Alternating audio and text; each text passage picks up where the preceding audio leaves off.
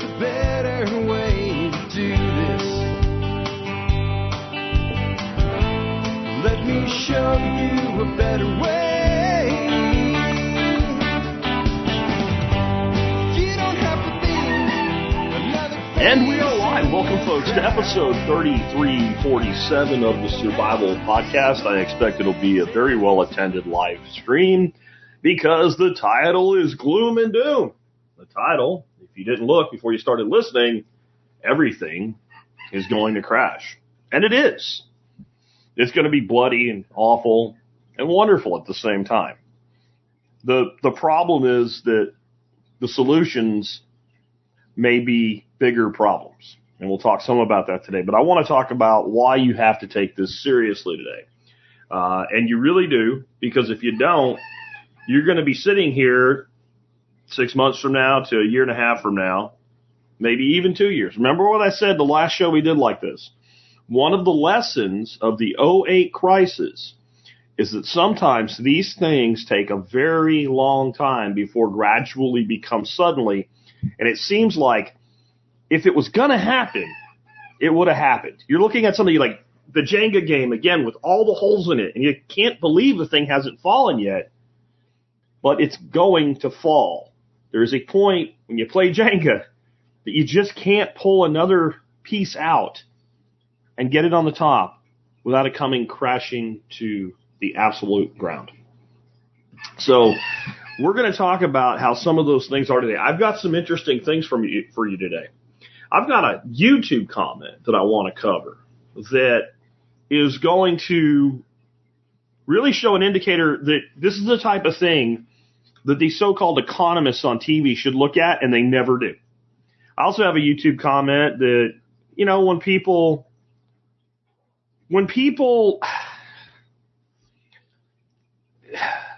look at this, there's a mindset that you have to have.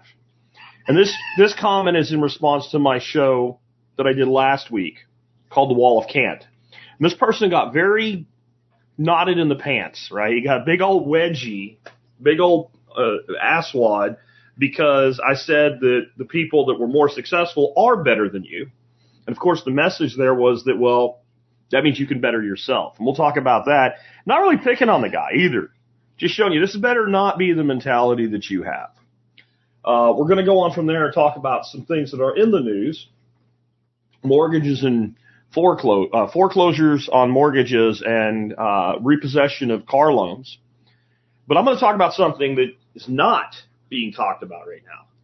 And that is on this next big drop, and we will have it sooner or later, there is something that has never happened before. I call it the Airbnb trap. And for today, when you hear me say Airbnb, Vbro, anything like it, right? I'm just genericizing it, right? We used to say, you know, we're going to Xerox something, but the copier might not have been a Xerox machine back in those days, right?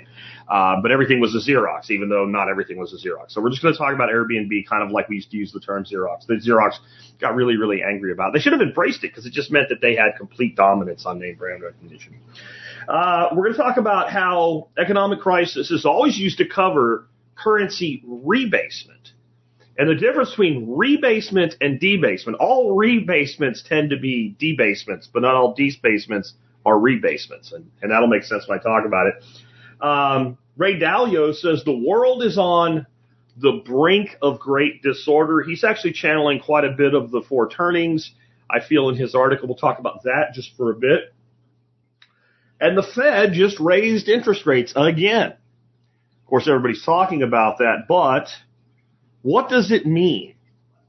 What is the signal in this climate where the Fed meets and once again raises rates? It's a very important thing to understand because if you think somebody's coming to save you, you're wrong. And they're telling you that they're not coming to save you. They're telling you that. And here comes a trucking strike. And the death of one of the largest trucking companies in the United States, because unions destroy everything that they touch. I'm sorry if you're a union member and you like your union, but in the end, sooner or later, unions ruin everything. About the only place they don't ruin everything is because it's already always ruined. It's public sector unions, government unions. Because the government's never really out of money until it's completely out of money, right? You can always print more money. But when you look at what unions do to industry, they destroy everything that they touch. In this case, they're going to destroy a company called Yellow and put 30,000 truckers out of business. And there's going to have to be a time before that comes back online. So what's that do to supply chains? We've always talked about a trucker strike being, well, a real problem if it happens. This wouldn't be a trucker strike everywhere, but it would take an awful lot of cargo off the road. So we'll talk about that. Then we're going to talk about something that doesn't seem like it's connected to this, but I believe it's directly connected to this. This is all this UFO alien bullshit theater that they're putting on in Congress for you. I'm going to point something out that some people I don't think want to talk about with this. There's a little flaw in a lot of these theories here with these. We have the alien technology, man. Okay. What about why? All of a sudden, the hypnotist has switched from booster shots and whatnot to aliens as they try to hypnotize you. And then we'll end with a message about what you need to do about it. So you're going to get almost all gloom and doom today. Maybe Thursday we'll talk about some good things that are happening, because there are some good things happening as well. Before we do that, let's go ahead and hear from our sponsors of the day. Sponsor of the day, number one today, is Butcher Box. If you want a giant box of delicious meat to come to your front door every single month, get on board with Butcher Box. If you're like, I don't need a box every month, you can pause your subscription at any time, or you can switch to every other month. It's up to you. You can get a big box or a giant box, and you can do add-ons. It's really a great deal. Butcher Box has been a long-term sponsor of the show, and I say this all the time, but I say it because it's true. They're the only sponsor I have that doesn't pay me with money. They pay me with product. I'm going to eat every month, so I take product every month in the value of a sponsorship. So that's really cool. Next up today, I am featuring Nicole Sauce and John Willis's Self-Reliance Festival, and I'm making an announcement officially. I think this is already out there, but it's officially for me now. I will be at Self-Reliance Festival in October. If you want to meet me, it'd be a great place to do it. I know a lot of times my workshop that happens around the 1st of November sells out. People can't come that want to meet me, or they can't take as much time because this is a shorter time frame, or it costs too much. And so this is an opportunity, very affordable, $75 for basic tickets. Now, that's early bird pricing. It expires today. This is the last chance for the early bird pricing. There's also some other like hands-on workshops on both sides of the dates. The dates are the 14th and 15th of October for the main presentations, but there's also a ham radio workshop on the 12th and 13th, or a poultry processing workshop on the 16th. And so those can be bought a la carte, or you can add them on and buy both the main pass and one of those, or both of them if you want to. But wait, there is more. Yep. If you want to have kind of extra special time, there are VIP ticket passes. There's only 20 of them available right now. One of the big things that you get out of it, there's a speaker reception on Saturday evening. That's where you get a lot less people around to talk to people like me. Joel Salatin's going to be there, etc. $450, you get that reception. You got post-event recordings. You get special parking that's really, really convenient, guaranteed spots, things like that. Makes your life just a little bit easier. And so if you want to kind of be part of this at a bigger level, consider the VIP option. There are links in the video notes below. And, of course, as always, there will be links. There's a link down there to the audio note, and there's all the things that we'll talk about today. Everything I'm going to show you on screen if you're watching a video or you hear about listening to the audio will be in the audio notes for today's episode. All right, so what I want to show you guys now, though, is this comment. And this is a comment that I think a lot of people would just kind of gloss over, but I'm going to tell you a story after I give you the comment about why this is such a bellwether for a coming heavy recession. So Hayes Anderson, who is in live chat all the time in these things, I see him there. He said, I am currently working in the professional audiovisual industry, and things are slow. Slow is in all caps. What's worse, we are hearing through the grapevine that companies are starting to cancel their corporate events for the rest of the year. The more senior workers are saying this is just like 2008 all over again. It is like 2008 all over again, but it's like it always is. This is something that literally, if you actually want to be able to look into the future for economic indicators. There should be a chart kept of corporate events being canceled. I mean, it is a proven time and time again thing that happens over and over again as we head into recessions. And the reason is simple. Companies, no matter what they say publicly, they look very closely at the economy because their survival depends on it. And they tend to be pretty good at getting ahead of things like this, cutting headcount, tightening up systems, reducing waste, et cetera. Because if you don't do it and this hits, kapusta, you're done. So this is one of the things that's an easy layup for companies to do. I don't have to fire anybody. I don't have to cut salaries. People actually, I mean, anybody out there that's in the live chat right now, if you've ever had a corporate event you had to go to, a party or something like that, but you really didn't want to go, but it was expected that you would go, and so you went, but you didn't want to go, and even if you had a good time, you would have preferred to do anything else, put me in the live chat, just the word me. And let's see how many me's come in, because, I mean, I went to a lot of corporate events, Christmas parties and whatnot, that I didn't really care for. Big rah-rah seminars, all kinds of stuff like that, right? And so, look, here they come now. Me. They're coming in like crazy. Here it comes, right? A landslide of me comments on it. Me. It keeps going. Michael, Michelle, JH, Kubda, Jeffrey, me. Like, we all know this. And don't think the companies that pretend that they're doing this for you don't know it too. They know that this is really something they do for themselves so that they can pat themselves on the back. They know that most people don't really want to be there.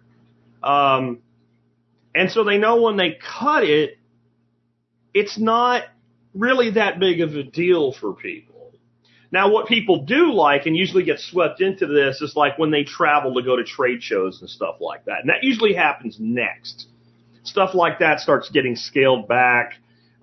Sometimes in certain industries, like you have certain major seminars or major trade shows or something, you kind of have to be at, or it makes it look bad that you weren't there, but they reduce their delegation, they reduce their booth size, etc., and they start cutting. This has always been the case. And I'll give you an example from a real-world situation with a friend of mine. When I first moved to Texas, I was in my early 20s, had a very good friend named Brian. Brian was like part of my core group, like that core group of friends when you're a 20-something, before you've really built your life or whatever. Brian was like the oldest guy in the group. Brian was like his late 30s, and all of us were like 20s to early 30s. And so Brian had some more experience than us, and you know, I'd talked to anybody that had been successful, and not long after I met him, I found out he had had a very successful business in Houston before he moved up to Dallas. And I asked him what happened. He said, well, he had a business that was basically trophies and plaques and awards and stuff like that, and they had a great track record. They had worked for, you know, the business had been around for like 4 years at this point. It had been profitable every year, and every year had gotten better. But then we had a recession. And I said, so the recession took you out? And he said, no, the recession took my customers out. And my customers left me before the recession even hit. It was the same thing. They were the people that you went to for all your little award plaques and shit that you give out at these events that nobody really gives a shit about. I used to have a whole bunch of them from my sales career. I threw them all away. Number one salesman for Fluke Networks 3 years in a row.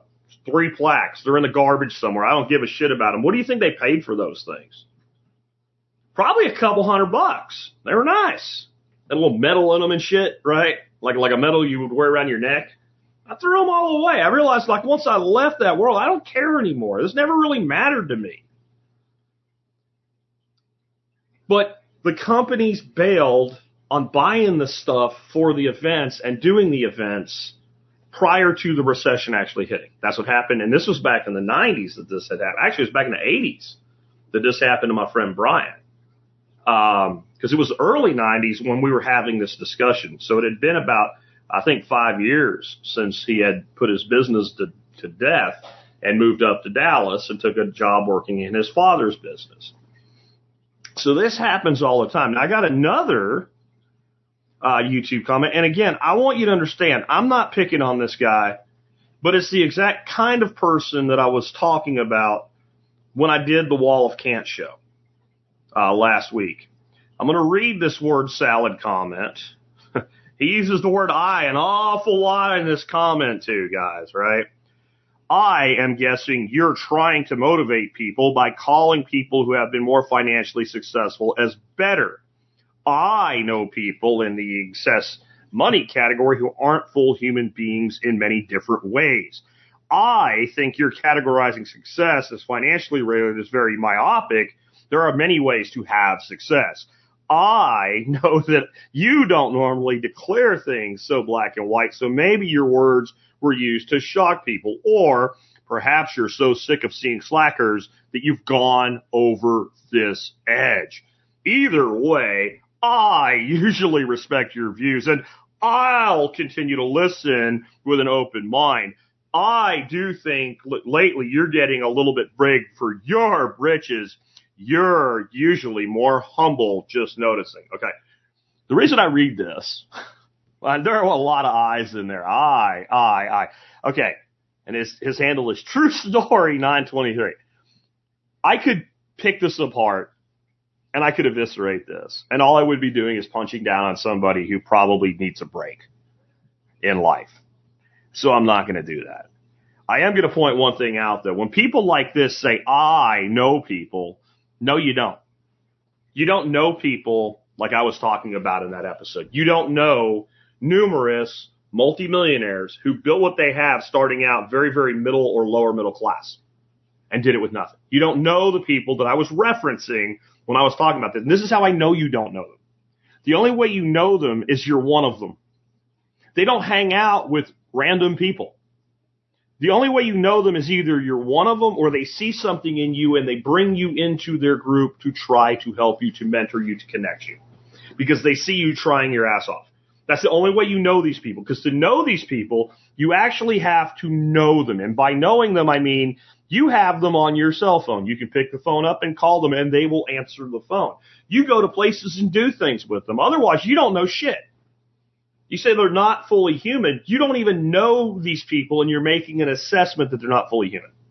So that one line alone just shows a complete lack of connection to the type of people that I'm even talking about. I also, during that episode, I was very clear, and I mean very clear, that I was talking about the fact that they were better than you at certain things. Not better than you at being a human being, which is exactly how you took it, even though I said the exact opposite, because you had to take it that way, because you were defending your position, which is, I don't have what I have because other people are successful. I don't have what I need because it's gritty rich people, or some version of that. And it was necessary for you to do that because when I said it, it made you extremely uncomfortable, which was that whole episode was about being uncomfortable and needing to get comfortable with being uncomfortable, but you didn't want to do it, so you defended it. Now, the reason I put it on today's show, the shit I'm about to lay out for you is real. It is going to happen. And this mindset right here that we just talked about, this mindset guarantees that you will suffer more than you have to in what's coming. We will all suffer some. We will all suffer some. You will suffer more than you have to if you have this mindset. So if you see this mindset creeping into your life, you need to get rid of it. What was the whole point of that episode, for those of you who heard it or saw it, was that you will either be better as you a year from now, or you won't be. And if you're not better than you are now, you will be worse. And you can measure it any way you want to.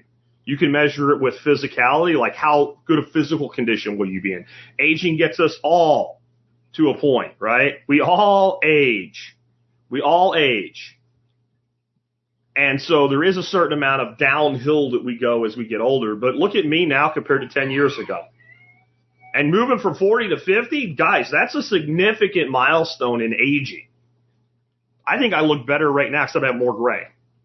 because I decided to do something to make my body better. I chose to do it. So I became a better me. I think I'm a better podcaster. I work at my craft. I'm a better investor. I have more money. That was a big part of what we were talking about. And we were talking about it from a standpoint of becoming wealthy while everything falls apart. And that's the mindset that you need. I will be better. I will be better. I also said that you need to surround yourself with people who are better than you at something or some things. And hopefully you're better at some things than they are, because we all rise and we all make each other rise together, right? The rising tide floating all boats.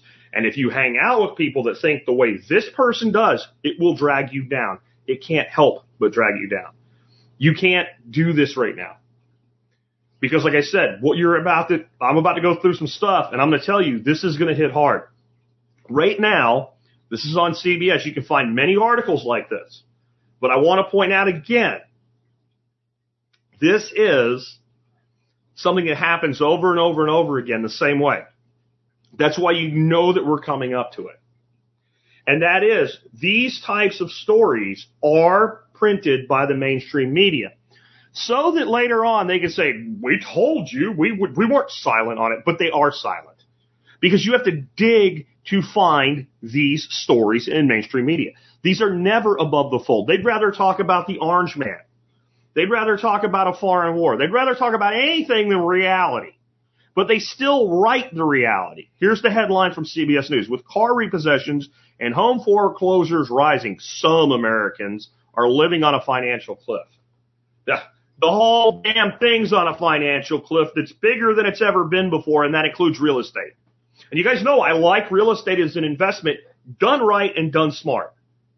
So right now what these guys are talking about are people that lose jobs or their other expenses in life put them into a point where they can't afford their house anymore. And a lot of this is driven by government as well. Government's gone on a taxing spree in the last 10 years, especially local governments with property taxes.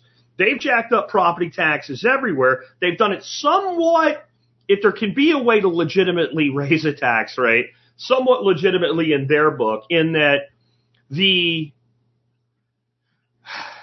value of these properties, which is what they're taxed on, is their own underlying value, has gone up a lot. That's part of the problem we have. So they're justifying these increases, but some people have literally been pushed out of the edge where they were just barely hanging on just by the tax increases on their property, along with their life expenses like food, right? Or having to buy a new car. And so people are stuck in their homes, yet they can still be blasted out by misery, right? So these people might have good interest rates because they bought a while ago, but the cost of the housing continues to go up, even though their mortgage payment is not an adjustable rate mortgage. But there's something that no one's talking about that's never happened before, that's adding to this real estate cliff in a way that is incredibly dangerous. And overall, the thing itself is good for consumers and homeowners, but it has now hit a dangerous inflection point. And that's that Airbnb effect. And like I said, Airbnb, Vibro, you name it, all of it. We have never had this before. There are people that own 30, 40, 50 properties no one lives in. They're all short-term rentals. They're all Airbnb products. Every single one of them. There are places where almost all the housing is Airbnb. Back when COVID started, Dorothy and I were like, screw this. We're going to go somewhere where people aren't completely crazy. Turned out Oklahoma was a place people weren't completely crazy. And not mandates everywhere and things like that. So we rented an Airbnb and went to a place called Broken Bow. And whenever anybody says they go into Broken Bow, let me tell you, they almost never go to Broken Bow. Broken Bow is a town, and it's not that great of a town. All the cool shit is actually north of Broken Bow, the town. And so I don't remember the name of this place, but we went to this place, and that's where like all the gift shops and shit are, and access to the lake and the hiking trails and everything. And it was really cool. It was really cool. And so we go there, and we had I can't remember what the issue is. There's some issue that made it where I needed to talk to whoever was managing the property. And when I talked to him, he said, which one? I said, it's the cabin at this place. He said, oh, there's lots of cabins at this place. and I manage half of them. Oh, okay. So when we get up there, we're walking around the neighborhood, not just hiking, because it was really beautiful out. It was a really nice place. It was cool Airbnbs being built. They were all Airbnbs. This was like a major neighborhood-sized subdivision is what it looked like. But you could just look at the houses and go, these are not houses people tend to build to live in. And what I mean is, there were a lot of, let's say, 2-bedroom homes that had more money in them than most 4-bedroom homes, because they were being built from the get-go as rentals. They were almost all brand new, and they were building more. Not a single person from that area that worked there could afford to buy and live in one of those homes. Nobody lived there. This is an entire subdivision of nothing but Airbnb, VBRO, short-term rentals. Every single house had a name, the cottage in the sky or whatever they wanted to call it. It was all rental properties. That has taken place throughout the country, and this is what people think it's a good thing, because as an investor, you can do very well. Most of the time, if you're smart as an investor, if you're doing short-term rentals, if you can rent the property, an average of a week to a week and a half every single month. Some months is more, maybe some are slow, but if you can do it, your property will pay for itself. And everything you can do to keep that property full beyond that time is profit. And you get all the benefits of real estate investing, which means you pay almost no taxes on your cash flow through depreciation expenses and other ways that we won't get into today. This is not a real estate seminar. There's a problem here. The inventory of Airbnb properties keeps going up. The demand has reached a point where in many places it's a knife edge. Demand and supply are very close, but they're in balance until anything happens, and then the balance will go to shit. There's two things that will probably happen simultaneously. Once you start doing this successfully, banks will throw money at you. If you are a real estate investor and you're servicing all your debts and you want to buy another house, it's a rubber stamp from a bank. And every time you buy another property, your ability to buy the next one goes up.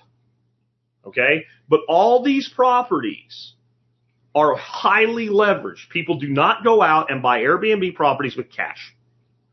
Most don't anyway. At the same time, as they drive the market up, they're driving the price of the property up to an unrealistic level. Again, there's places where no one that lives in these places actually lives there. They're all short term.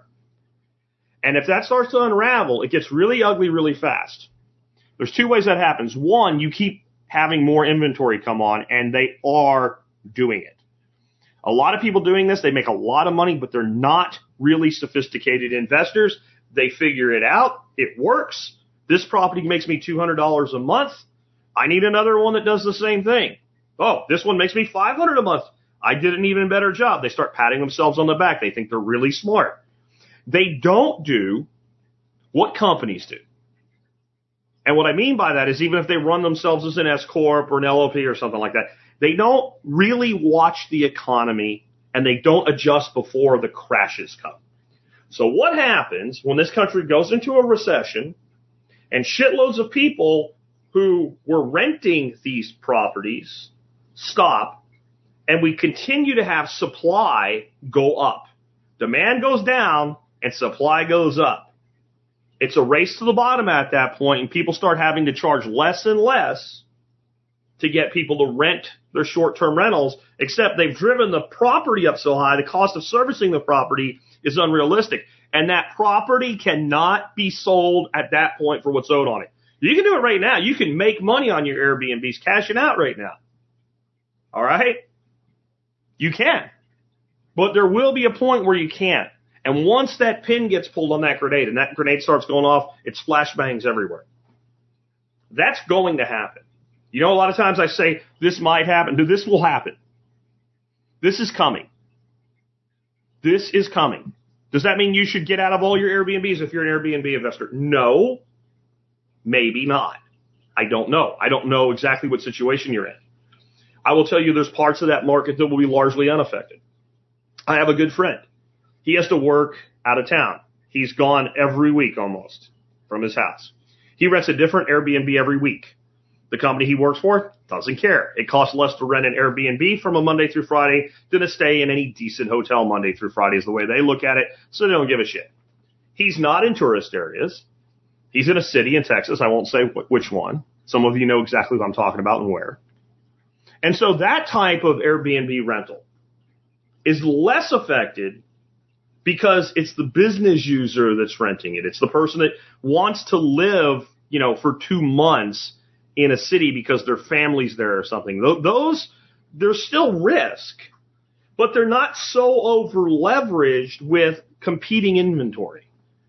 So, look at the place you're holding these properties and see how many Airbnbs are around them, and then start to think about this. And maybe reduction on some level makes sense so that you're not fully leveraged, and maybe taking some equity and putting it aside as a reserve makes sense. I don't know.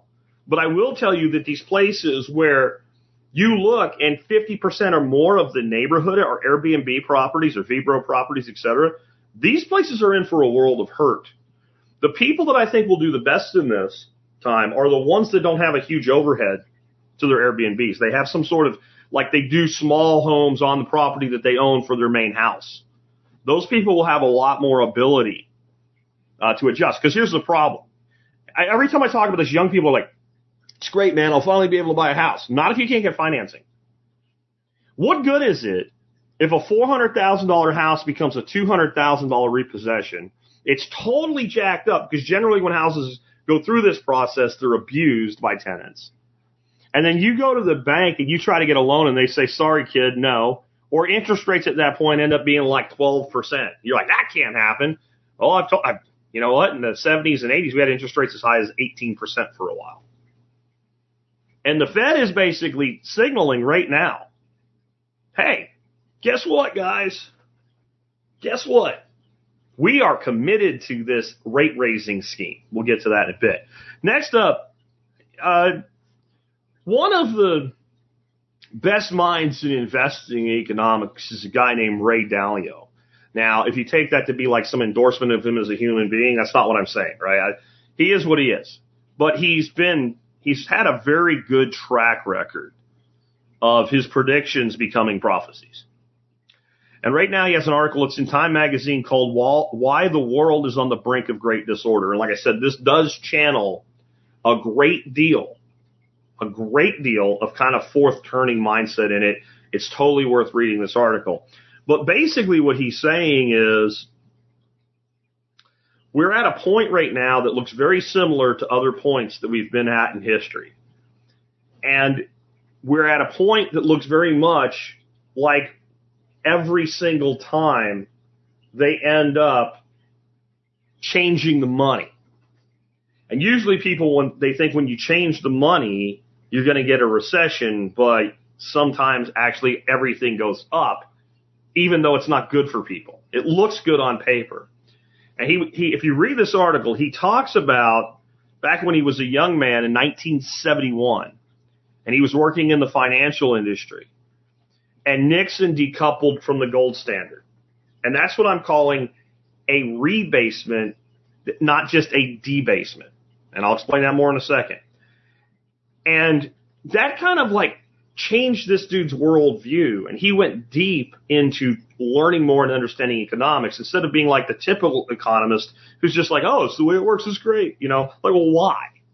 That's a question that our supposed experts, if they were experts, would ask a lot more. Why?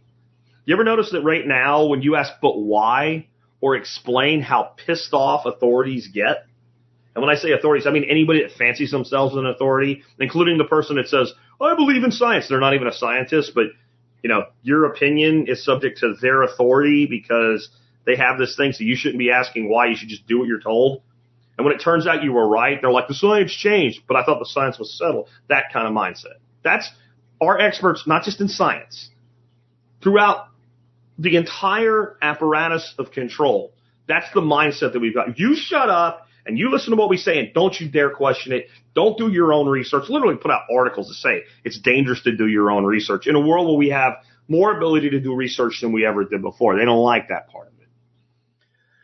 But the Fed just raised rates again.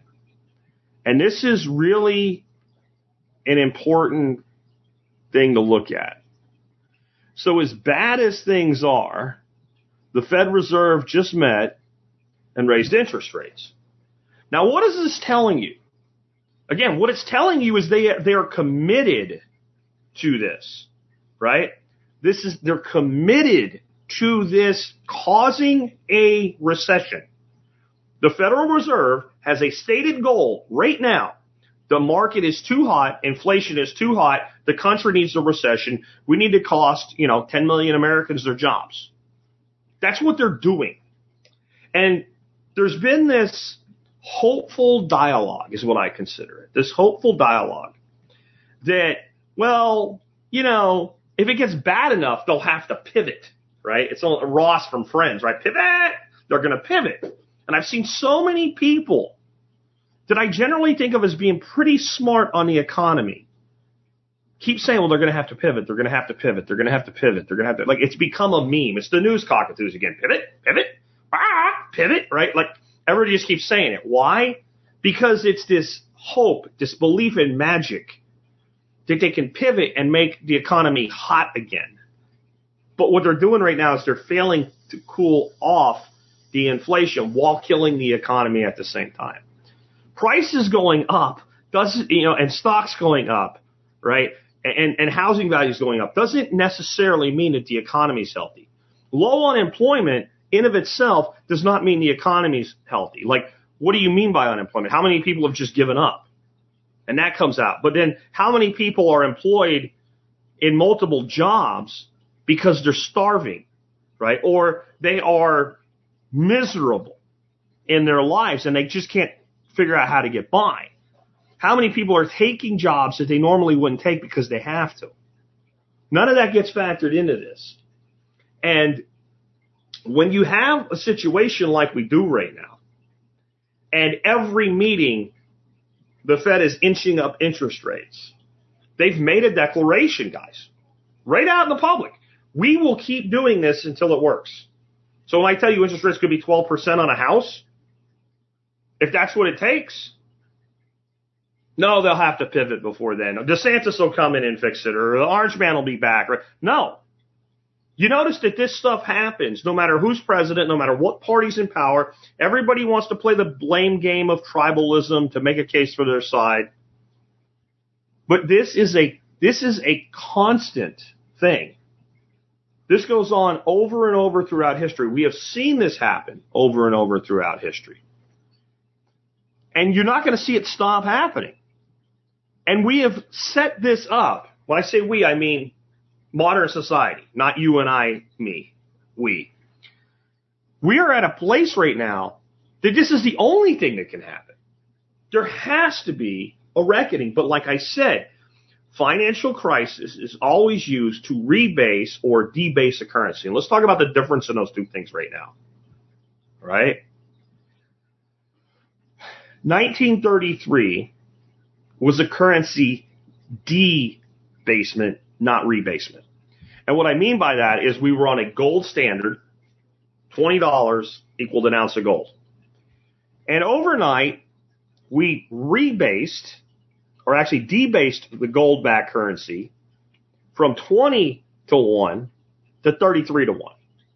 And it pretty much stayed that way with some other things like the Silver Coinage Act, et cetera, 1964. But it pretty much stayed artificially pegged, gold-backed dollar up until 1971. 1971 was a debasement, but it was also a rebasement. And what I mean by rebasement is the currency was no longer based on the thing that it had been based on up to that point. Gold went away, and it was, and people always say fiat. Well, fiat is it's not a specific enough definition to actually convey the system that we have.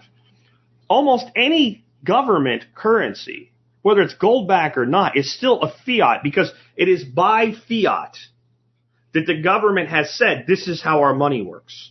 So we had a fiat currency after 1933, definitely. We really did before that. But, I mean, we definitely did because they changed the ratio and took the gold out of circulation and said, trust us. That's fiat.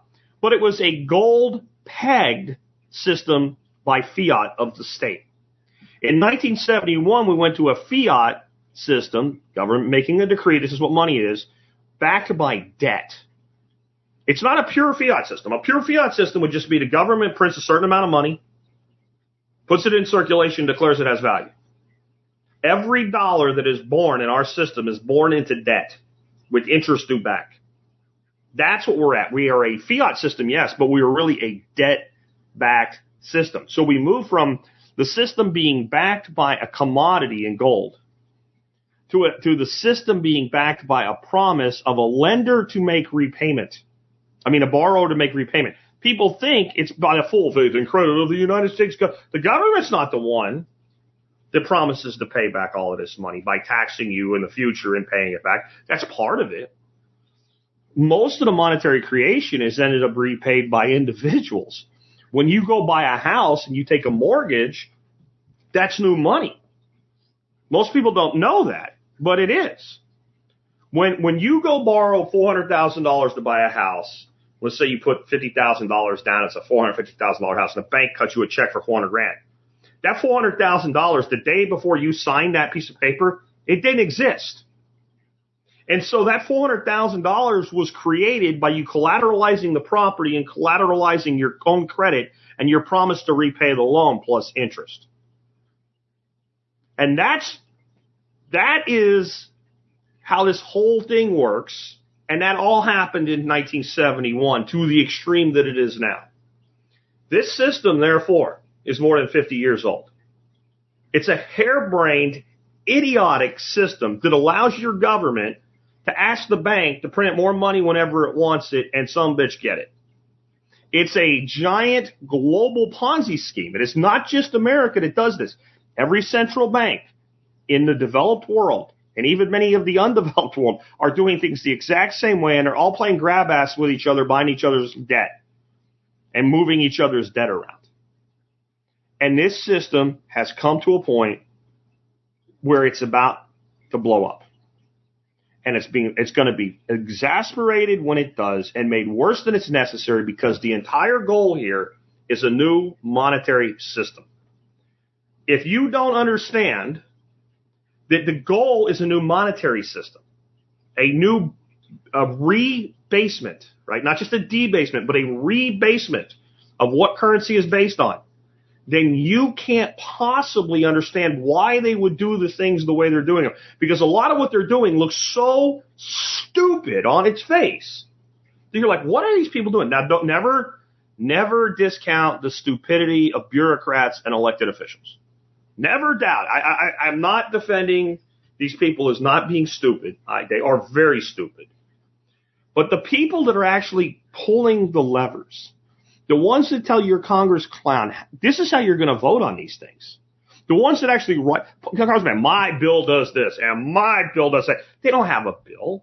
They didn't write that bill. The people that clerk for them didn't write the bill. I happen to have a nephew who clerked for Senator Ben Sasse.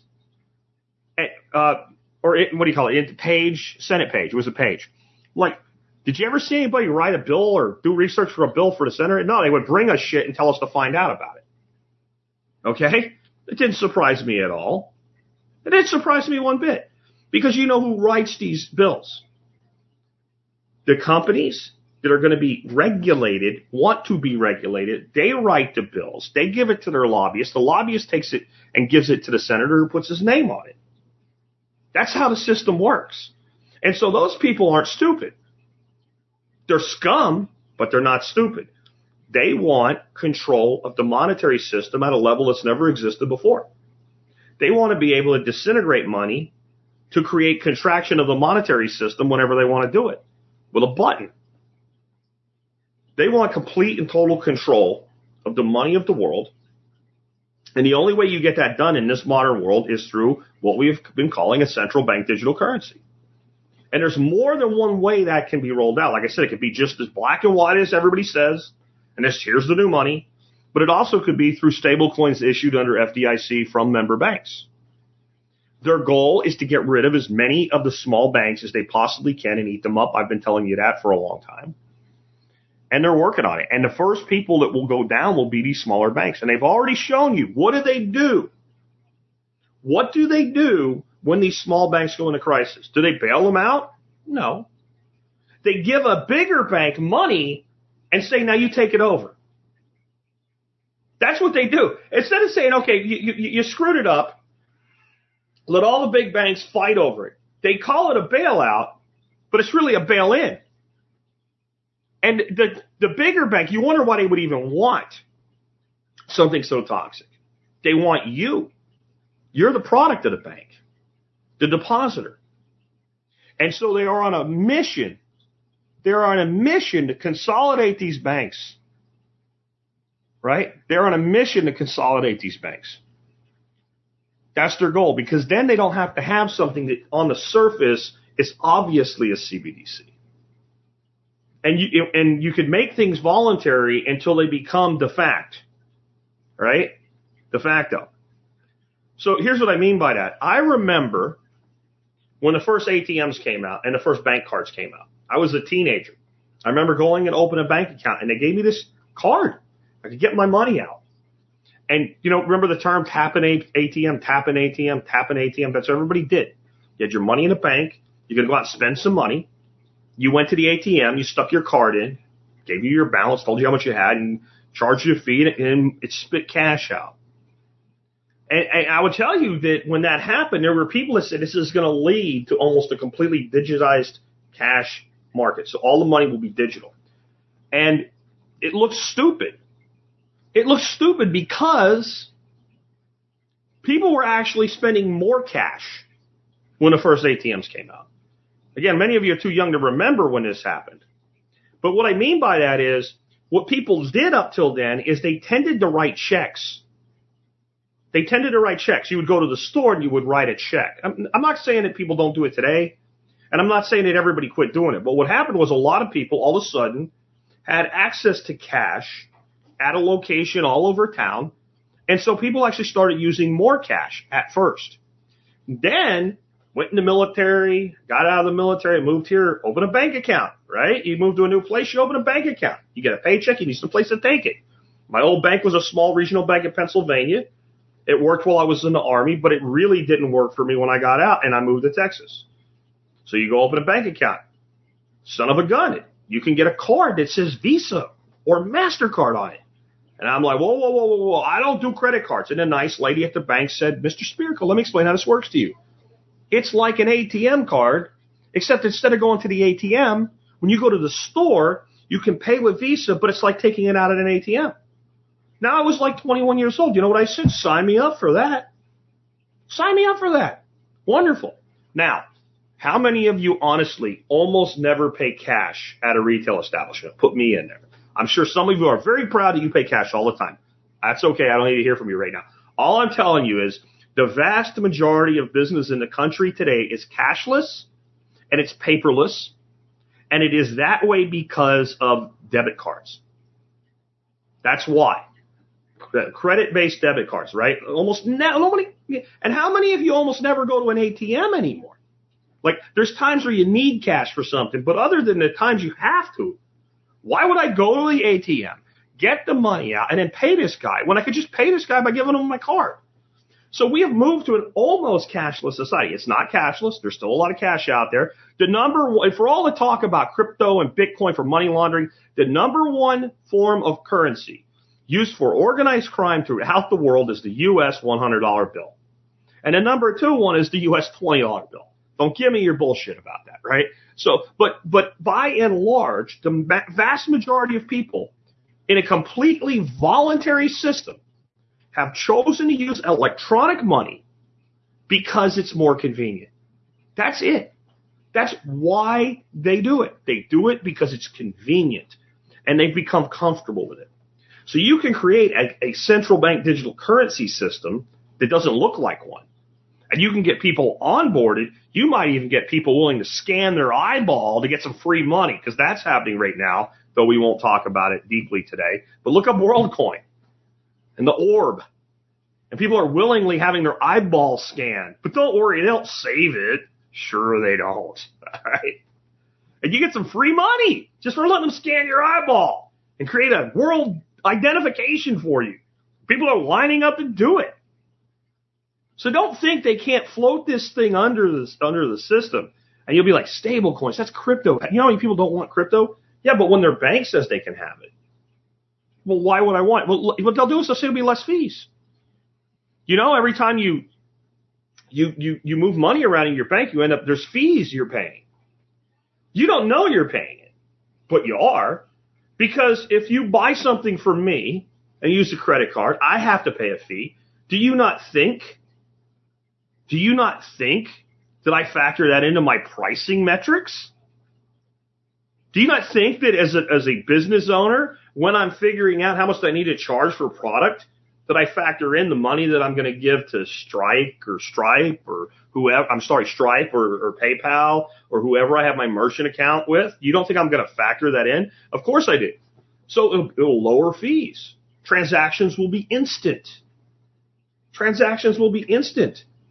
It'll be great. And it's still covered by FDIC. That's how I think they're going to do it. But I don't know that. But I think they're going to do it that way. And I think that lets them spread the United States dollar more throughout the world and somewhat diffuse inflation for a time by spreading the money out. Because if I'm a person in a lot of other countries and all of a sudden I can hold insured dollars without a bank account, because that's what you're talking about, how do you know that monetary unit is secured? Because since it's issued by a bank, it traces back to the bank, and the bank has it insured under FDIC. That's how. Will it work? Probably not. But people believe it. Right now, if you had major bank failures, there's not enough money in FDIC insurance fund to cover it all. There isn't. If a bank blows up, yeah, sure. But like if you had major banks go into crisis, multiple, all at the same time, there's nowhere near enough. The only way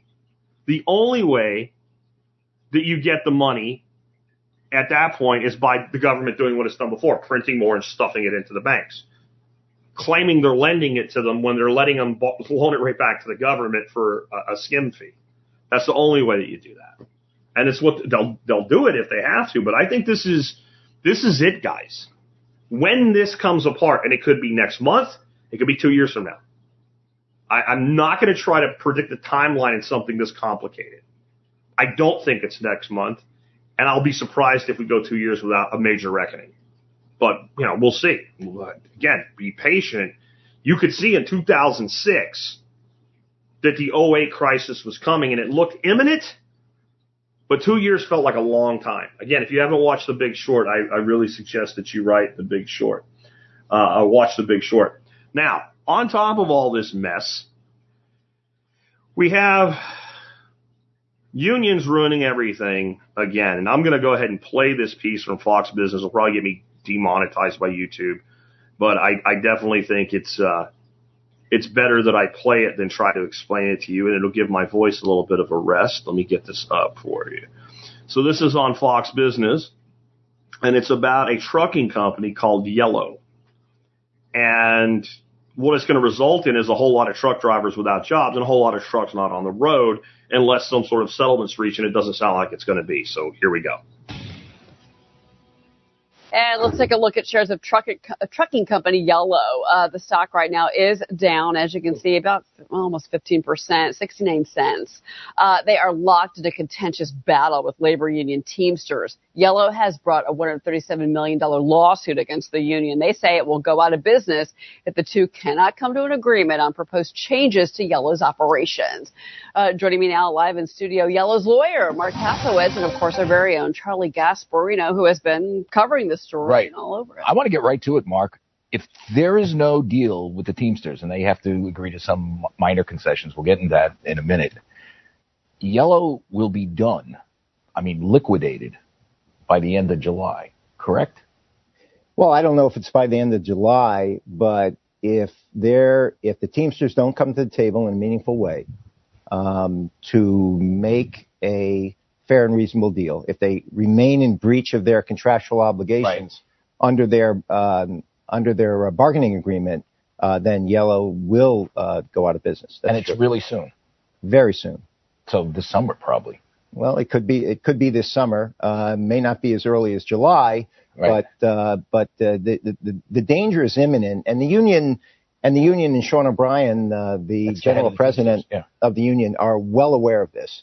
Yellow's made. Why don't they? Do they want 30,000 people to be out of work? I mean, because there's no restructuring here. The way this works, particularly in a trucking company, you can't declare Chapter 11. No one will deal with you. You might as well just liquidate. Do they really want 30,000 people out of work? Look, we didn't think so, Charlie. We really didn't think so, and we have been working. The company and its lawyers and its representatives have been working really, really hard to try to get the union, the Teamsters, to the table. And frankly, and this is as shocking as it sounds, but it's all set forth in our complaint. It's a 60-page complaint. It's very detailed. Right. And as shocking as it sounds, Mr. O'Brien looks like he doesn't care about the 22,000 union jobs, Teamster jobs, that he has at Yellow, because he has rebuffed Yellow at every turn. And let's be real clear. You're not saying that you want pay cuts. You're not even saying you want job cuts. You want some efficiencies, like mainly some truckers pulling stuff off the assembly line or off the line and packing their own truck. Well, that's exactly right. The change of what Yellow is trying to do and what it's been trying to do for some time is to modernize. It has, or else they're going to go out of business. Or else they're going to go out of business. And what's been happening in this business, and it's been a trend. 20 years ago, there were 9 union shops, and they controlled over 9 union LTL, less than full truckload shippers, and they controlled over 60% of the business, 70% of the business. Now there are 3.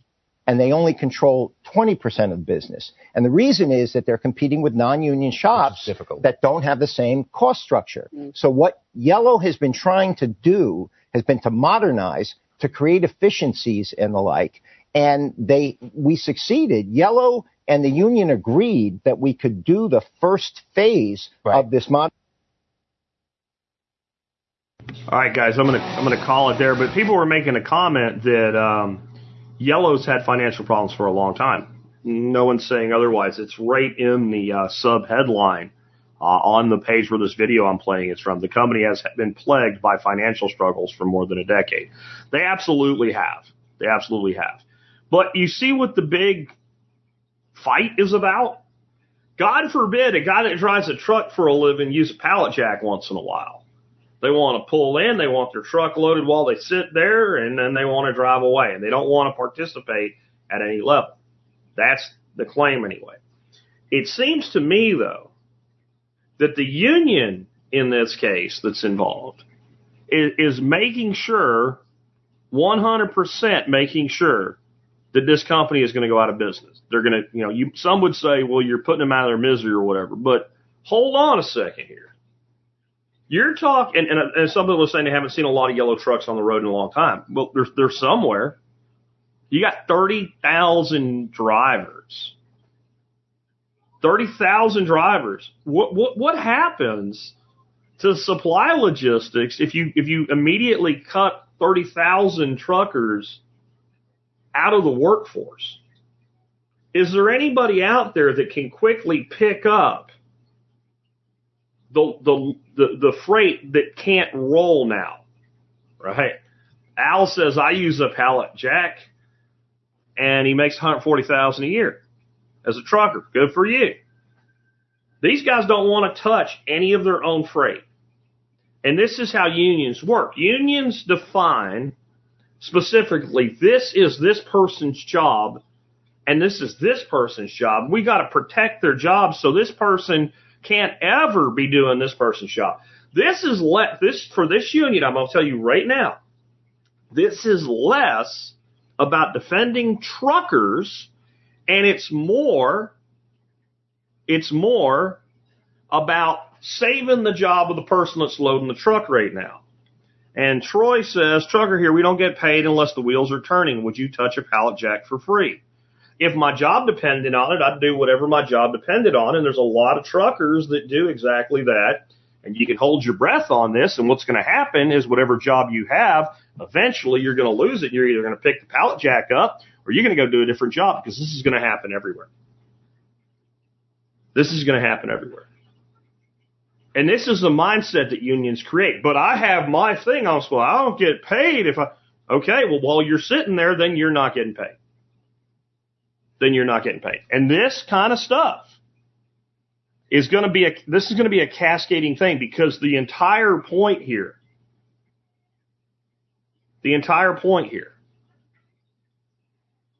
is that this is part of a planned deconstruction of our economy.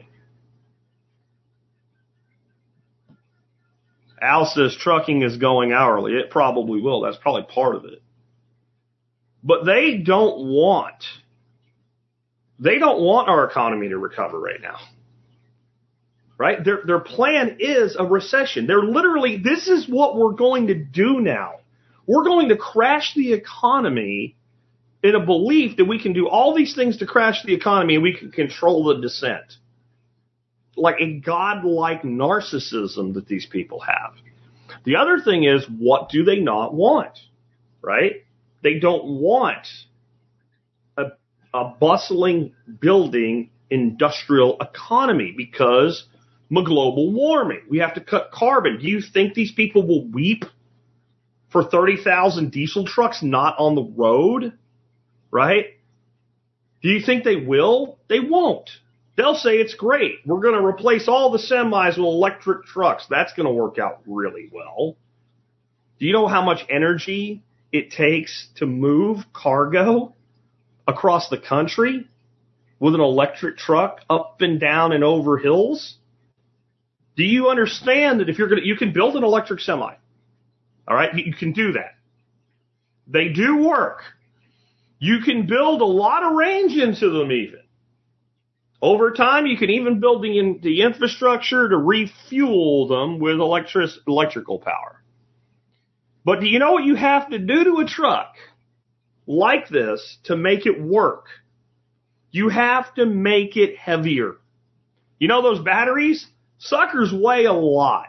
And when you start talking about the amount of mass that you can move with with a semi, it's a lot of mass. Now, I got a bunch of truckers mad at me because they don't want to touch a pallet jack. Tough shit. This the real world here. Not your little fantasy your union created in your mind. Okay? But they'll all tell you what I'm about to say next is true. And that is that trucks have weight limits. You see a little weight, you see when you're on the highway sometime going across the country, you see a weigh station? It is exactly what it sounds like. These trucks are required to stop and they're weighed. And they say you're overweight, you get a fine. You might even get, I don't know, they might freaking make you quit and have another truck come. And there's a lot of reasons for this. One is safety, direct safety, but another is wear and tear on our highways. So you either have to increase the weight limit of the total gross weight of the vehicle, or you have to put more, not less trucks on the road to make electric long-haul trucking work. That's what you have to do. They don't care. There's a lot of money to be made on this shit, and they want to make the money, and there's a lot of suffering to come because of it, and they want you to suffer. I'm sorry that sounds like conspiracy talk, but, we're about to transfer over to what, conspiracy theorists are supposed to believe, and I think it's bullshit here with aliens in a second. So, Troy says they put you out of service until the weight is corrected. So literally, if you overweigh, correct me if I'm wrong, Troy, somebody has to send a truck with capacity, the company or one of your friends or something has to come and download some of the cargo onto this other vehicle, and then it's allowed to go again. Now, that's That's reality. That's reality. And then Al says maybe they'll do one driver with 5 trucks, Hydra model. Like, well, they call them, I think they call them land trains or road trains in Australia. When they go through the outback, they're so little shit and it's so expensive. They have these trucks pulling like multiples, 3 or 4 trailers with one truck pulling it. How are you going to do that with electricity, though? And you're still talking about more weight and more wear and tear on the roads. The roads that are right now falling apart that we do not have the money to fix. Their plan on some levels is the deindustrialization of the West. I mean, they already did a lot of it over the last 50 years, didn't they? Didn't they? Don't you guys that are, again, younger, you may not remember this. We used to make a lot of shit here in America. Manufacturing was a core business. And manufacturing things and raw materials. That was a big part of deindustrializing the country, was to get that manufacturing overseas into other nations so they could share the wealth and hold us hostage. Hold us hostage, right? Like, China right now can literally just say, no penicillin for you. We can't even make the amount of antibiotics that are required in our medical system without China right now. They make most of our stuff. And if it's not them, it's other nations that they've exported us. Dodo Bird says, why can't they just leave us alone? Because it's not good for them to leave us alone. See, you have to understand that the mindset these people have is that they are really smarter than you. And that you are dangerous and you can't be left to yourself and you need to be controlled by them. That's how these people think. That's how these people think. Now, that's what I want to go to this next thing. Unless you've been under a rock or something, all of a sudden aliens are real, UFOs are real. We have a space force that actually has, there's even shit that we have our own spacecraft and we have off-world captains flying around in them right now. There's all kinds of shit that's going on. They're having hearings on the floors of Congress about this. And the narrative is not only do we know they exist, we've actually recovered them because they've wrecked. And non-human biologics have been on them. What would be a biologic that's not human? A living blade of grass, a rat, a microbe. That would all be non-human biologics. Sometimes people walk a little line in what they're saying. Like, we could have sent a mouse to space and it crashed, and we could say it was otherworldly craft with a non-human biologic on it, right? But here's the deal. First, I'm just going to talk about the reality that we're trying to convey. We have civilizations so advanced that they must somehow be interdimensionally folding space. We know that light speed travel is woefully too slow for interstellar travel. We know this. And we know that mass becomes infinite at the speed of light. So we have to have some form of wormhole generation, folding of space, some idea out of science fiction that some civilization is so technically advanced, they've mastered it. So they're going to come all the way to Earth, can't handle the job of a 747 pilot and not crash. They're extremely advanced, interdimensional spaceship from crashing on Earth. And they have no plan of redundancy to make sure the technology doesn't fall into the hands of these monkeys on this planet that are always blowing shit up. That's what you're saying when you say, Roswell was real and we learned how to do all this stuff because we took the alien technology and whatever. Now, you can believe it, and that's fine. That's fine. But understand that's what you're saying. You're saying a civilization so advanced that it can come here from hundreds or thousands of light years away can't handle Earth's atmosphere. And the claims are that it's happened many times. Steiny says stupid aliens, they were texting and flying, right? But that's what you're saying. But what you're also saying right now is now all this stuff's coming out and being talked about in the open, right? We got all these Congress clowns conducting these very serious hearings, if they believed their own bullshit, if they believed that there were magic aliens from beyond the moon who were coming to Earth, and that we had these people would be freaking out. They wouldn't be calmly interviewing. This is all theater. Why are we doing this? Why are we doing this?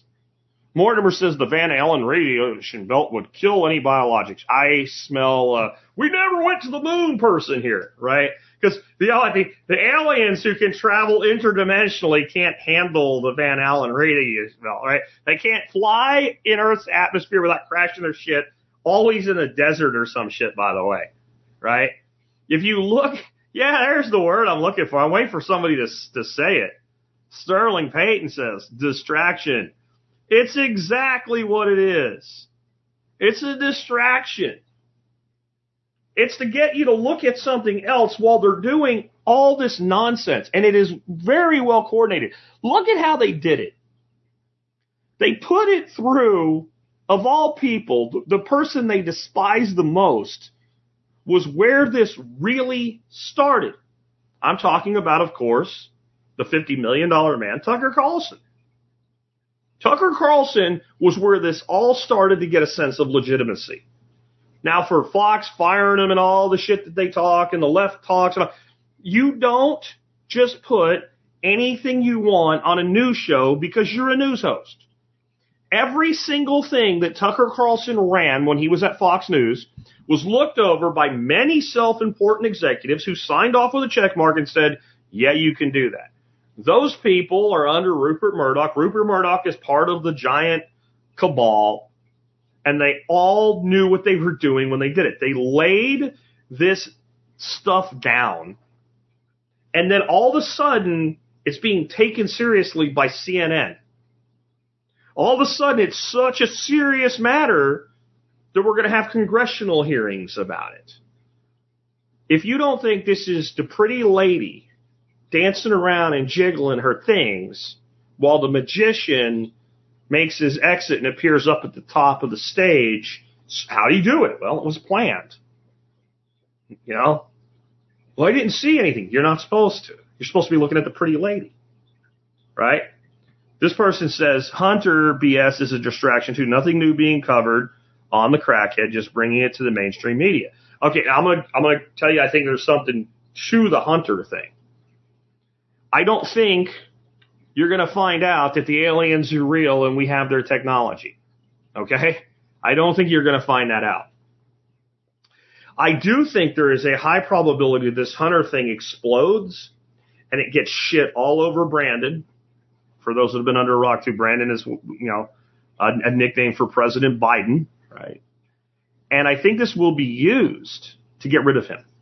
Whether it is, well, we're not going to go along with an impeachment, but you need to announce that you're not running for re-election or something like that. And maybe he pulls a Nixon and he pardons his son on his way out of the gate, right? Because he can get away with doing that for sure. That could happen. And then maybe it's a setup to whoever takes over, right? Just like Nixon pardons him. Remember Ford. But you got to get rid of Cackles, right? You got to get rid of Kamala in this too. So I don't know how they do it, but I think this might be their entire way of doing things. Because what they'll say is that Cackles is not a strong enough candidate. They need to bring in a new candidate, i.e. Gavin Newsom. And if Gavin, as the presidential nominee, well, he gets to choose his VP. The party doesn't select a VP. That's stupid. That's exactly what happens.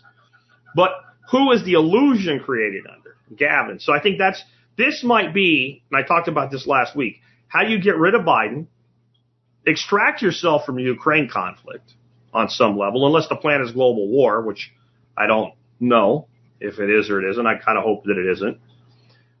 Mortimer says, promise her to the Supreme Court. They're not going to put her on the Supreme Court. She can't be a Supreme Court justice. That Kinty Jackson looks like a freaking chess savant compared to Kamala Harris. If we get Kamala Harris as a Supreme Court justice, then we have made idiocracy look like a nirvana. I'll just say it, we have completely gone idiocracy if we end up with Kamala as a Supreme Court justice. She's woefully unqualified. She's a complete moron. So they have to find some way to get rid of her. But like I said, if they install a new presidential candidate, then you're able to kind of offload Harris, because Harris's entire purpose was to make Biden unimpeachable. Because don't think that the party didn't know what they were getting. Don't think that anybody is surprised to find out about all of the shit going on in Ukraine or China. Don't think that they did. There's plenty of commentators that basically admitted, I believe everything. I don't care. I just didn't want Trump. Right? So no one, who's Gavin's VP? Somebody's asking. I don't know. Scoot says Big Mike, meaning Michelle Obama. I don't think Michelle Obama comes into this. I could be wrong about that, but I don't think so. I think the Obamas have a different purpose in life now than they did when Barack was president.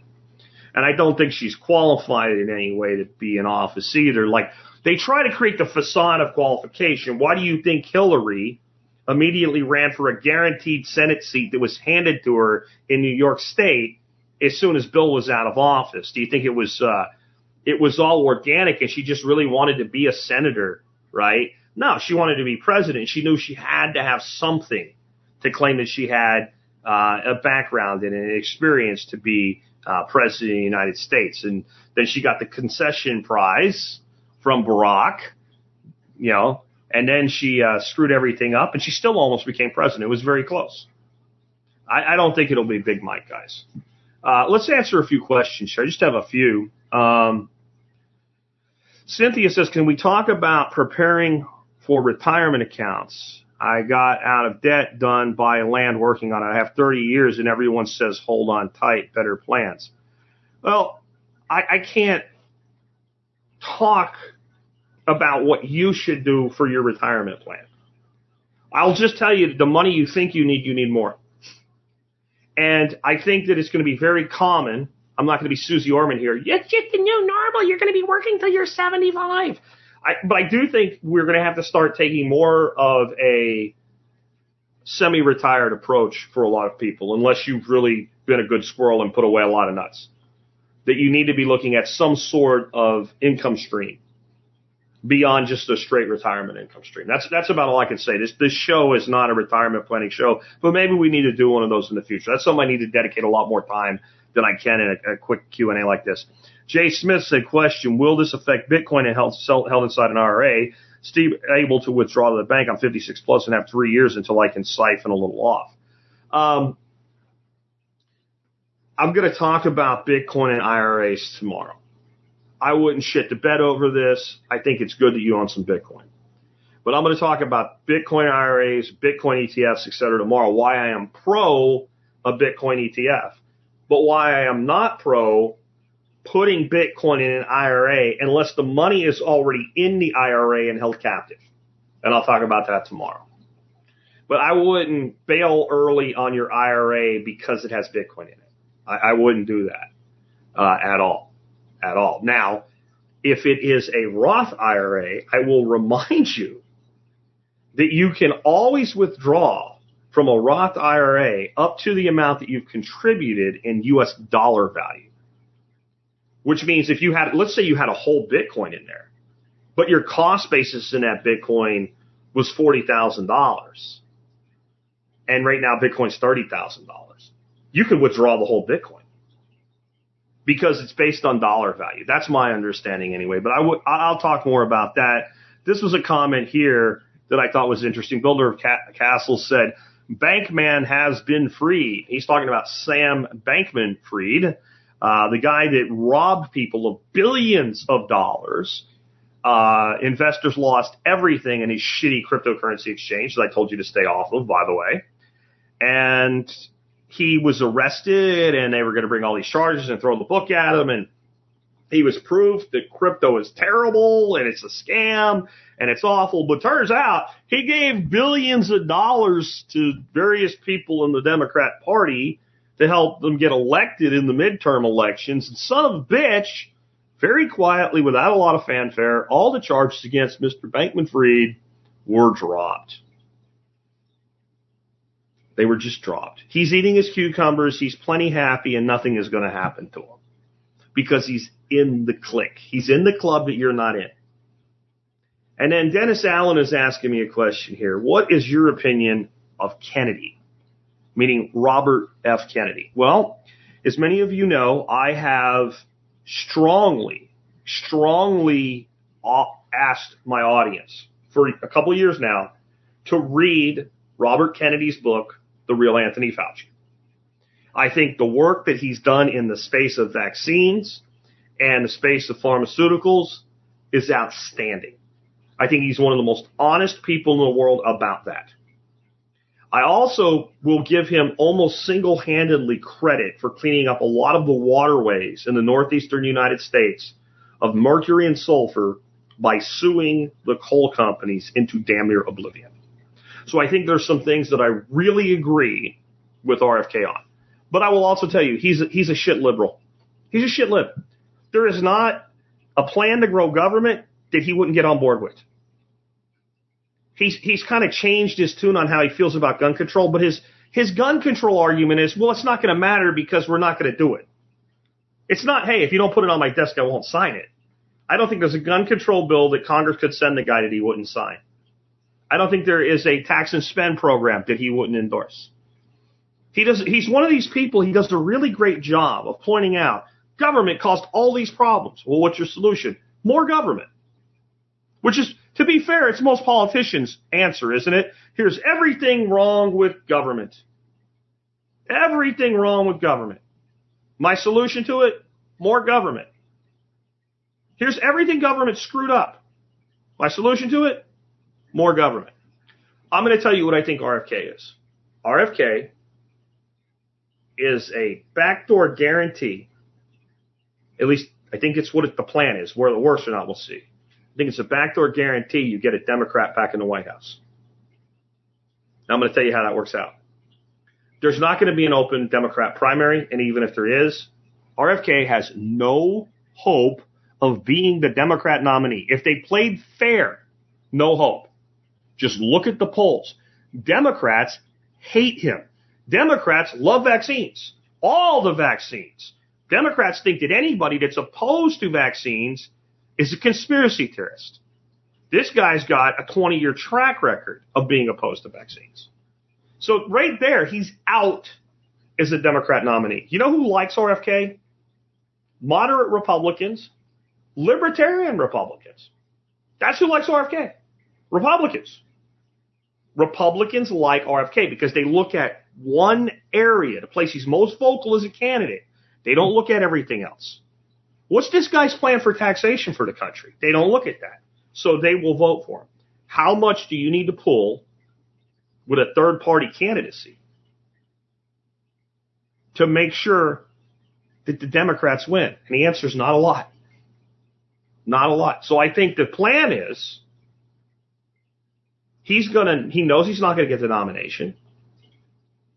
He's probably going to announce as a third-party candidate and say he was screwed by the Democrat Party. He wants to give Democrats a real choice. And it'll look like it should be a split of Democrat voters, but it won't be. Go find me. See, this is, Scoot's got to you're saying exactly what I'm saying. You're proving me right. People will think it's a split of the Democrat vote, but it's not. Go find me your average Democrat voter that thinks highly of Robert F. Kennedy. They hate the guy. Again, it's moderate voters, it's middle of the road voters, it's libertarian-minded voters.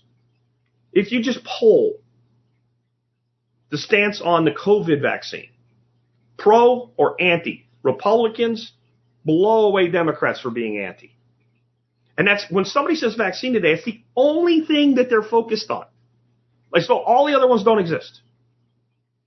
But you call a person, their kids have had polio and measles and all this stuff, and they just say, no, this thing is too new.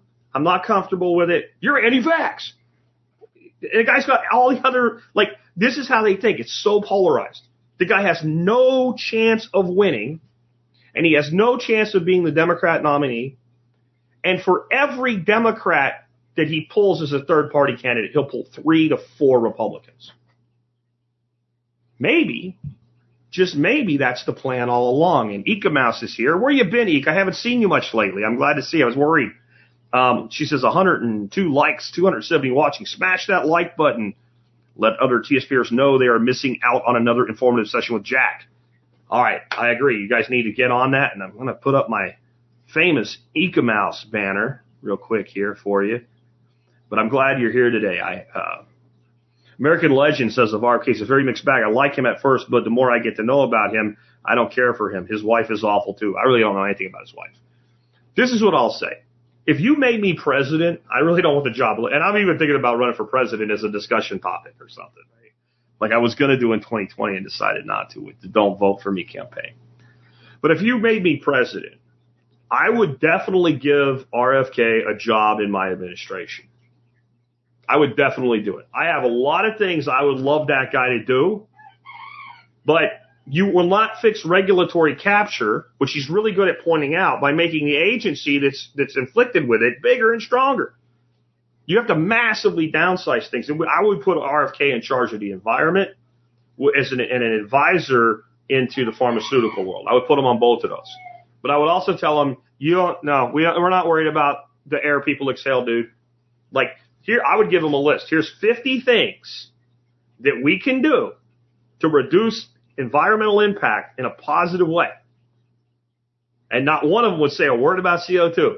And I said, when you get that list done, we'll talk a little bit about that. We'll see if it matters at that point. If I ain't been, popped with a bullet by the CIA or something by then, we can talk about it then. I wouldn't let the guy near the economy. I wouldn't let the guy near the tax system. No way. And I wouldn't let him anywhere near foreign policy either. Even though I agree with a lot of his mindset toward foreign policy, I think he would be a disaster overall. His strong suit is identifying the problems in the pharmaceutical industrial complex and environmental restoration. And there's guys will often think that I am not an environmentalist because I don't buy into the global warming crap, right? The climate change narrative, the climate weirding. Now, by the way, it's global boiling now. They just, and now the parents are like, global boiling, like that's where they're at, right? I am a huge environmentalist. How about we stop putting so much mercury in our ocean? How about we stop the erosion of time? There's so many things that we could be doing to fix this shit, which is why I'm telling you, they don't want to do it. Gang says, well, he recently said the government needs to be downsized, didn't he? Yeah, but go ahead and do it then. I don't believe you'll do it. Hey, you know what you call a politician talking? A liar. And I don't care if it's an outsider, right? It's still a liar. They all say whatever they think you want to hear. They all say, I think one of the most interesting things I ever did, and this is before I had the podcast, by the way, I ran as a candidate for the Texas House of Representatives, the Texas State House. And I didn't take a real hard run at it. I ran as a libertarian because I was asked to by the Libertarian Party, which I was actually involved with back then. This is back, I think it was 06. Might have been 05. I don't remember exactly. And just the experience of being a candidate, filling out financial disclosures. Actually, I got fined by the Texas Board of Electors, or Texas Board of Campaign Board or something for some bullshit that wasn't even real. It was based on not reporting campaign fundraising because there was no campaign fundraising. I did not do any fundraising. There was nothing to report. They fined me $500 for it. Oh, that guy, Jim Gale. I wouldn't appoint him to nothing. I won't say anything, but I wouldn't get involved with that guy for nothing. I hate to say it, but I wouldn't. Just wouldn't. I lost my train of thought there. I'm just saying there's some people that they have a track record of doing things that I think are not good for people to get involved with economically or financially. But yeah. Anyway, we need to wrap up, guys, before I go too long today, and we'll see how things go from there. But that's what I would put there's so many things. That's why I was on, I guess. There's so many things we could be fixing. There's so many ways to do it. And the fact that they won't do it and they keep using this one issue to be all of environmentalism. There is no talk today about doing anything for the environment. So little talk about doing anything for the environment that's not global warming. That's all it is. We still rip the tops off mountains to mine coal. But global warming. Some of what's done in other parts of the world make what's done here look like nirvana. And for all the talk about electric vehicles, look what's being done to extract rare earth metals. It's disgusting. Yeah. Darkwing remembers my story about running for office. So my lawyer told me the Republican seat was yours if you wanted. He did. I wasn't running at the time. I had run. And I was working with Neil Franklin, my old business partner. And we were at one of these corporate events that I don't really want to go to. And I was talking to our CFO for our company. And I was telling her about the fact that because she wanted me to run for office. That was her whole, once she found out how I thought, she thought I could fix everything by being, in office somewhere. And I told her that's not how that works. That's not why I did it. But I told her the story of running for office. Our attorney, this guy named Jeff, big time attorney, walks up to me, puts his hand on my shoulder, and he says, I know where you live, and I know that girl that has that seat right now. If you want that seat in the next election, talk to me, and you can have it. But you're going to have to run as a Republican. Dude, just going to say it. Slime. I never pushed a man's hand off my shoulder so fast in my life. That was one of the most predatory energies that I ever felt in my life. Oh, you want power? I can get you power. And you know why it was so creepy? I'm going to tell you right now that there is a way people talk when they're not bullshitting, especially people that run in those circles. When that person tells you, if you want that seat's yours. That means we'll bump her out of there as fast as we put her in. We needed somebody to fill a hole. You want the job, you got the job. He didn't stutter. He didn't blink. He didn't look away. It was a straight up, you want it, you have it. That's how politics works. That's why I don't have anything to do with it. Anyway, real quick before I go, I want to remind you guys, if you like this show and the work that I do, you can always help support us by doing your online shopping starting at tspaz.com. And today, we're talking about the economy and everything. I got something for you that really doesn't fit the show at all. It's a kitchen item. It's an end grain wood bamboo cutting board. I did the write-up on it over the weekend because I realized I've had this thing for like 5 years. I think I mentioned it a couple times in some shows I did on cooking, like gearing up in the kitchen and all. But I never put it in T-Spaz. And I've had it 5 years and it still is a great board. There's a lot of people that don't. Al's asking me about the lawyer. Did he sniff my hair? No, that's a Biden thing. I've never seen a sniffer in my circles anyway. Even when I was in those circles, like it's an odd thing, right? Anyway, the end grain cutting board. I'll tell you why I love this thing. First, it's like 12 by 16. It's like the perfect size for a large cutting and chopping board. Without it being too big, where it gets like it's just annoying to try to store and put away or whatever. It takes up too much counter space. It's got a juice groove all the way around it, so when you put like a piece of steak that you're letting rest on it, it doesn't bleed steak juice all over your countertop. I really love that. It's thick and heavy and stable. It's got rubber feet, so I like that. The big thing is it is bamboo. Now, a lot of people hate bamboo for cutting boards, right? They just hate it. And they hate it for a reason. Bamboo is very hard compared to many woods, and it will dull knives much quicker. If it's not end grain, right? If it's not end grain. If it's end grain, it's totally different. Because when you have end grain, and this is why end grain boards themselves are better, it's like the bristles of a dartboard. and that thin knife blade actually is going in between the grains, and then the board sort of heals itself. And so I have not noticed this board dull my knives any more quickly than any of my other boards. And I'm going to confess something right now. I have a board addiction problem. I like cutting boards. I think they're beautiful. I really do. They're like works of art. When we go places and my wife when we go on vacation, drags me to all the gift shops and shit, the only thing that I ever end up buying is a board. I have a beautiful one. Oh, it's right here. Look at that. I have a beautiful little one right here. Let me switch the view real quick. This is olive wood. I picked this up in California on our last vacation. When my wife calls this a cutting board, do you know what I say?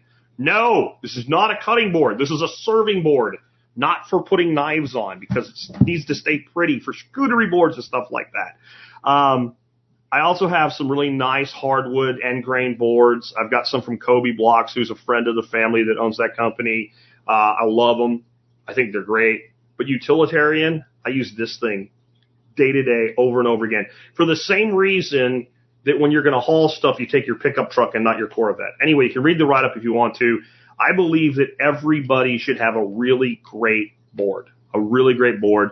This one's $70. $70, and if you take care of it the way that you should, it will probably be handed down to your kids when you kick off and die. I mean, it's a lifetime purchase for $70, and that's good price to value ratio. So if you do not have a good utilitarian board, that's the one to get. And somebody's saying beautiful, and I think they're talking about this one here. If you want one of these, you'll have to go find a kind of specialty supplier or something for it. This is the kind of thing I would not buy this on an Amazon or something like that, because I went through like 20 of them when I picked this one out, the olive board for serving. And the only thing that I regret in this is they're expensive and they had bigger ones. And so I was cheap and I bought the smaller one because it was the prettiest one. I wish I would have bought a bigger one because it's the kind of thing I want to look at in person when I buy it. Anyway, guys, if you like the show and the work that we do, you can always support us by doing your online shopping at tspaz.com. You can also support us by becoming a member. Your membership will pay for itself by using the discounts. And I'm going to let you know something. The official announcement won't be out till later this week, but Above Phone is going to be a permanent MSB discounter. So that's going to be all the stuff that they sell, and they're adding things like open source developed, fully integrated laptops and things like that. So it's a great discount. It's $75 off anything that you would order from them as far as the phones. It's not on accessories, right? But the high dollar items, $75 off. That's on a membership that's $50 a year on one vendor. It's pretty badass. They're also coming on board as a sponsor. I'm making some changes to the sponsor lineup again. And so they're coming on as a sponsor as well. And they're providing me with a phone. So that's going to be awesome too. We made that part of the deal on the sponsorship. So we will have a new awesome vendor for MSB. Remember, we just added Land of Biltong. So we have a Biltong vendor now. We have everything in the MSB. So if you're not a member yet, just go to thesurvivalpodcast.com and click on members. You can see how to sign up there. And I'll be back tomorrow. Tomorrow is going to be a Bitcoin breakout episode. And I have a whole folder full of questions from you guys about Bitcoin that I'm going to be answering tomorrow. I know that's not everybody's cup of tea. It's my least popular topic. It shouldn't be, but it is, and I accept that. But I will also be on early tomorrow, 9:30 on my channel. We'll also be on SOE's channel and Holleros, Living Free in Tennessee channel with Nicole. So I'll be on with Nicole and John tomorrow for our first Tuesday coffee chat, 9:30 in the morning. So if you want to skip out on the Bitcoin content, but you still want to get some live streaming in, come check us out. Al says, excellent show today. I hope so. I think I got a little derailed on the RFK question line there. I hope I didn't blow that too bad. But I also hope you take very seriously what I told you about today. Because, again, I don't know when gradually becomes suddenly. But what I can tell you is this. We have created, and again, when I say we, I mean the human race as a whole. We have created, they talk about the fiscal cliff every time that they want to vote on the debt ceiling, and this bullshit. We have created a real fiscal cliff. And the cliff that we have right now is higher and steeper with more jagged rocks on the way down the cliff than anything that we have ever created before. If anybody knows the famous Simpsons episode where Homer Simpson goes down the cliff, right? And then they pull him out, they put him in an ambulance, and he rolls out of the ambulance, goes back down the cliff again, right? That's the next recession. It's going to be like that. Please build your wealth. Build a business. Build secondary income streams. Have a way to produce food. Get out of the freaking flashpoint cities, because they're going to go up like you have never seen before in the next round of riots. That will happen. When? I don't know, but they will. Anyway, with that, I'll sign off. I'll catch you guys tomorrow with that Bitcoin Breakout episode and the Coffee Chat with John and Nicole. Are they gonna bail you out or just run you around? They said you should have a house the American way. $1 down, $1 a month, and you never have to pay. There's a better way to do this. Let me show you a better way. You don't have to be another face in the crowd. You don't have to live the way they tell you to. Make your own way, the others will follow.